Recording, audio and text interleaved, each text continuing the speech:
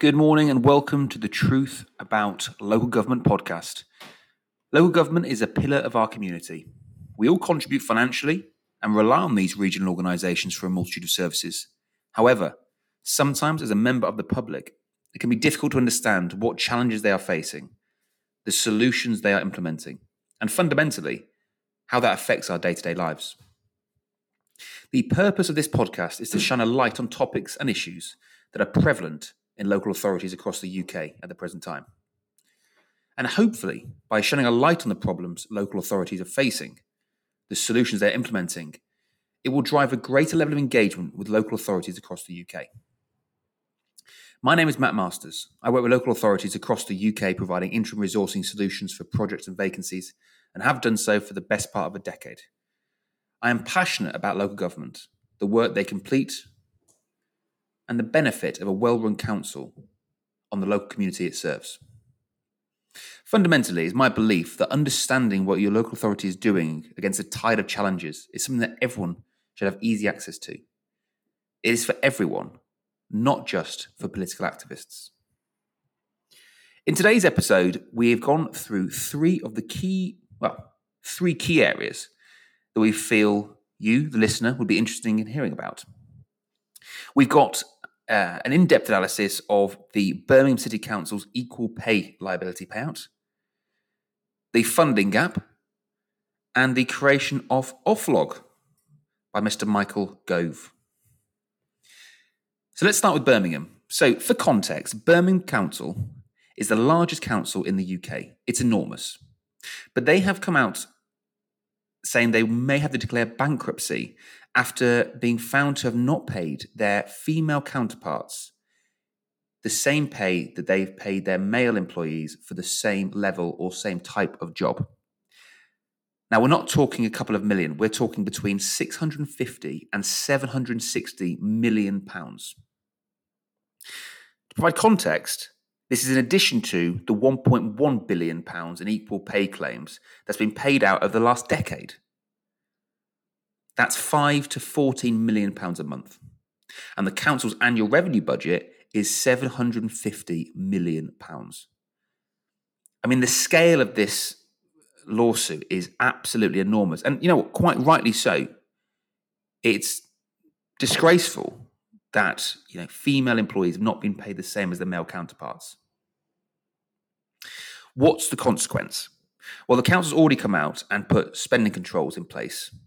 And they've said to central government that if they cannot find a solution, they're not ruling out declaring bankruptcy.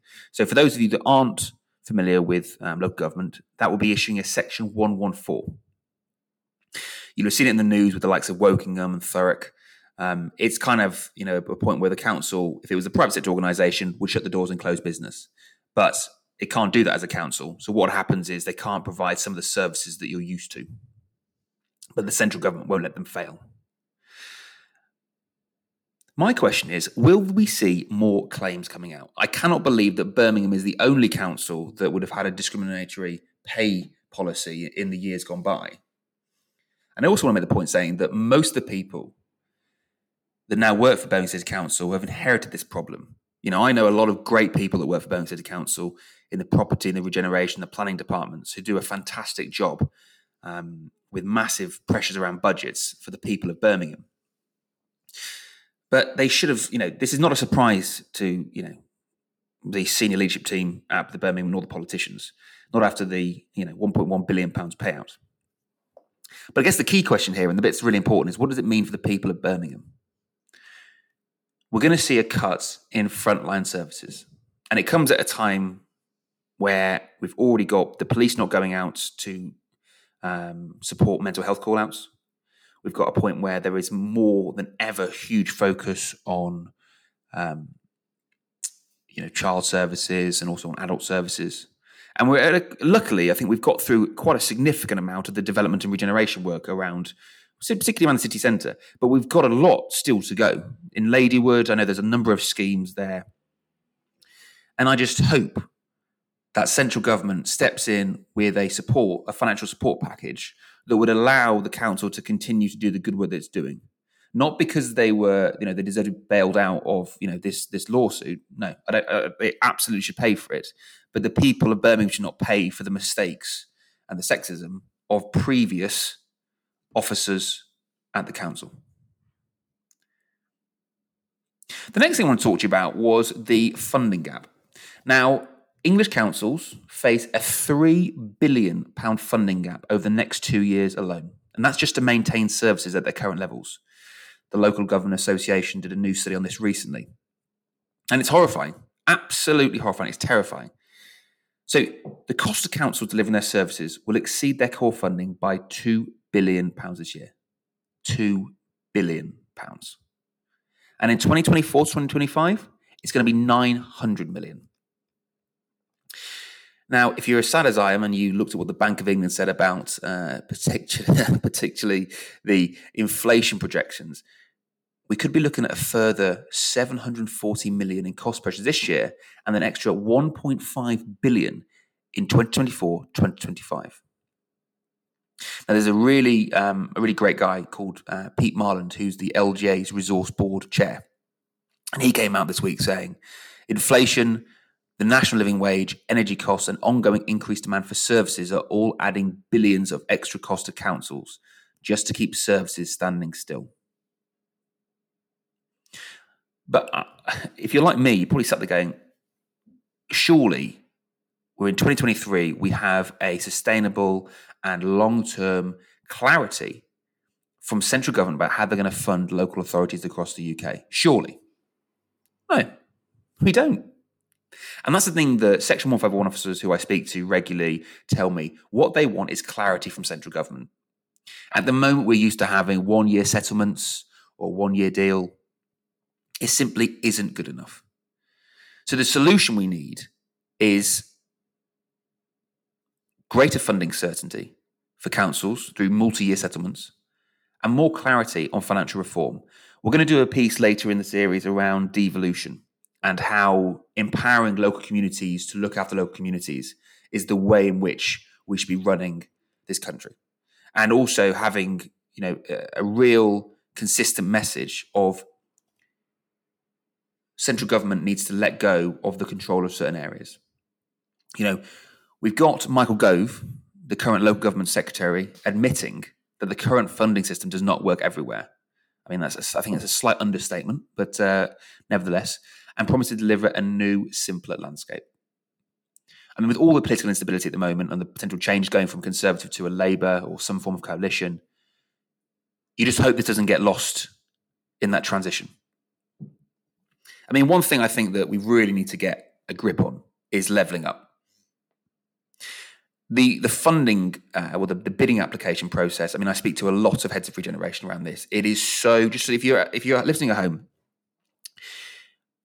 levelling up has been in the newspaper. We've seen some great work being done by Stoke-on-Trent, Phil Cresswell before he left the council, in John Roos's council there. But what all the government said was, right, we want to regenerate outside of London. So they made these big pots of money available, but the councils had to build these very complex and sophisticated regeneration schemes, not regeneration schemes, but the bidding application for these regeneration schemes.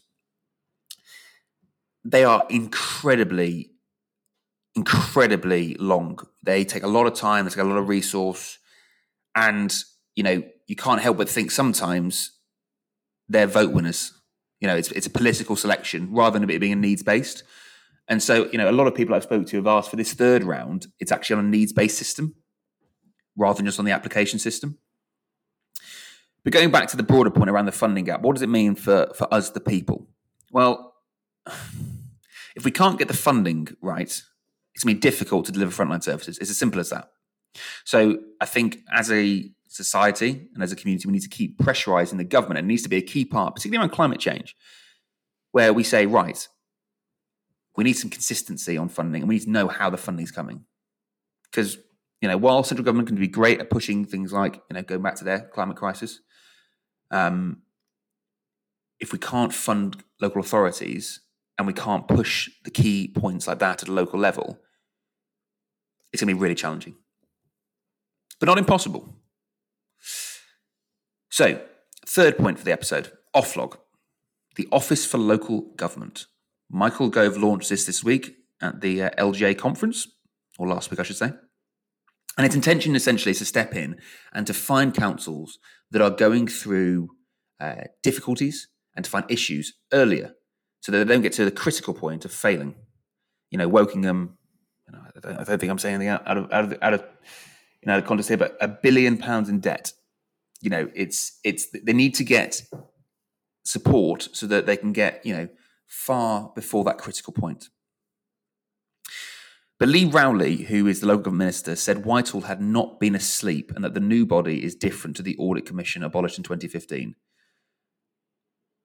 I mean, I just completely disagree. It is essentially councils, just for context, they were told that they were going to have less funding. Greater costs, lower funding, more uncertainty, and that they needed to find a solution to that. So yes, we've had councils that have gone to the wall, and some of them have been incredibly reckless and it's been, ill-judged programs. But the few shouldn't ruin it for the many. And there are some councils doing some amazing things, but the point I'm trying to make is that councils are under huge pressures to innovate, to find capital, to pay for frontline services. And I don't think you can hold somebody, and say that, the blame sits entirely with local government, because they haven't got necessarily sometimes the infrastructure, the knowledge, or the in-house capability to deliver these very ambitious plans. So I think in a way, central government has failed local government here and not having the support. And I welcome OFLOG's creation, but I think Whitehall has been slightly asleep. And I think they're very much trying to pass the blame onto local when they themselves have significant responsibility for what has happened. But what does it mean for us, the people? Well, hopefully with OFLOG, we're going to see councils being run with a greater level of, not integrity, but a better level and quality. The plans will have to go through much more rigorous training. More rigorous, kind of quality checks. And on the training piece, they've announced that there's going to be more funding available for senior leadership teams to receive training, particularly the chief executives, to ensure that they are governing and they are leading the council in the right direction. So it should be a good thing. But that's all we've got time for today. So thank you for listening to the Truth About Local Government podcast. If you enjoyed this episode, please like the podcast and add me on LinkedIn. You can let me know if there are any topics that you would like covered in our series. We're going to have some really exciting guests coming up this series, and I'll go into more detail later on. But thank you for listening and have a great day.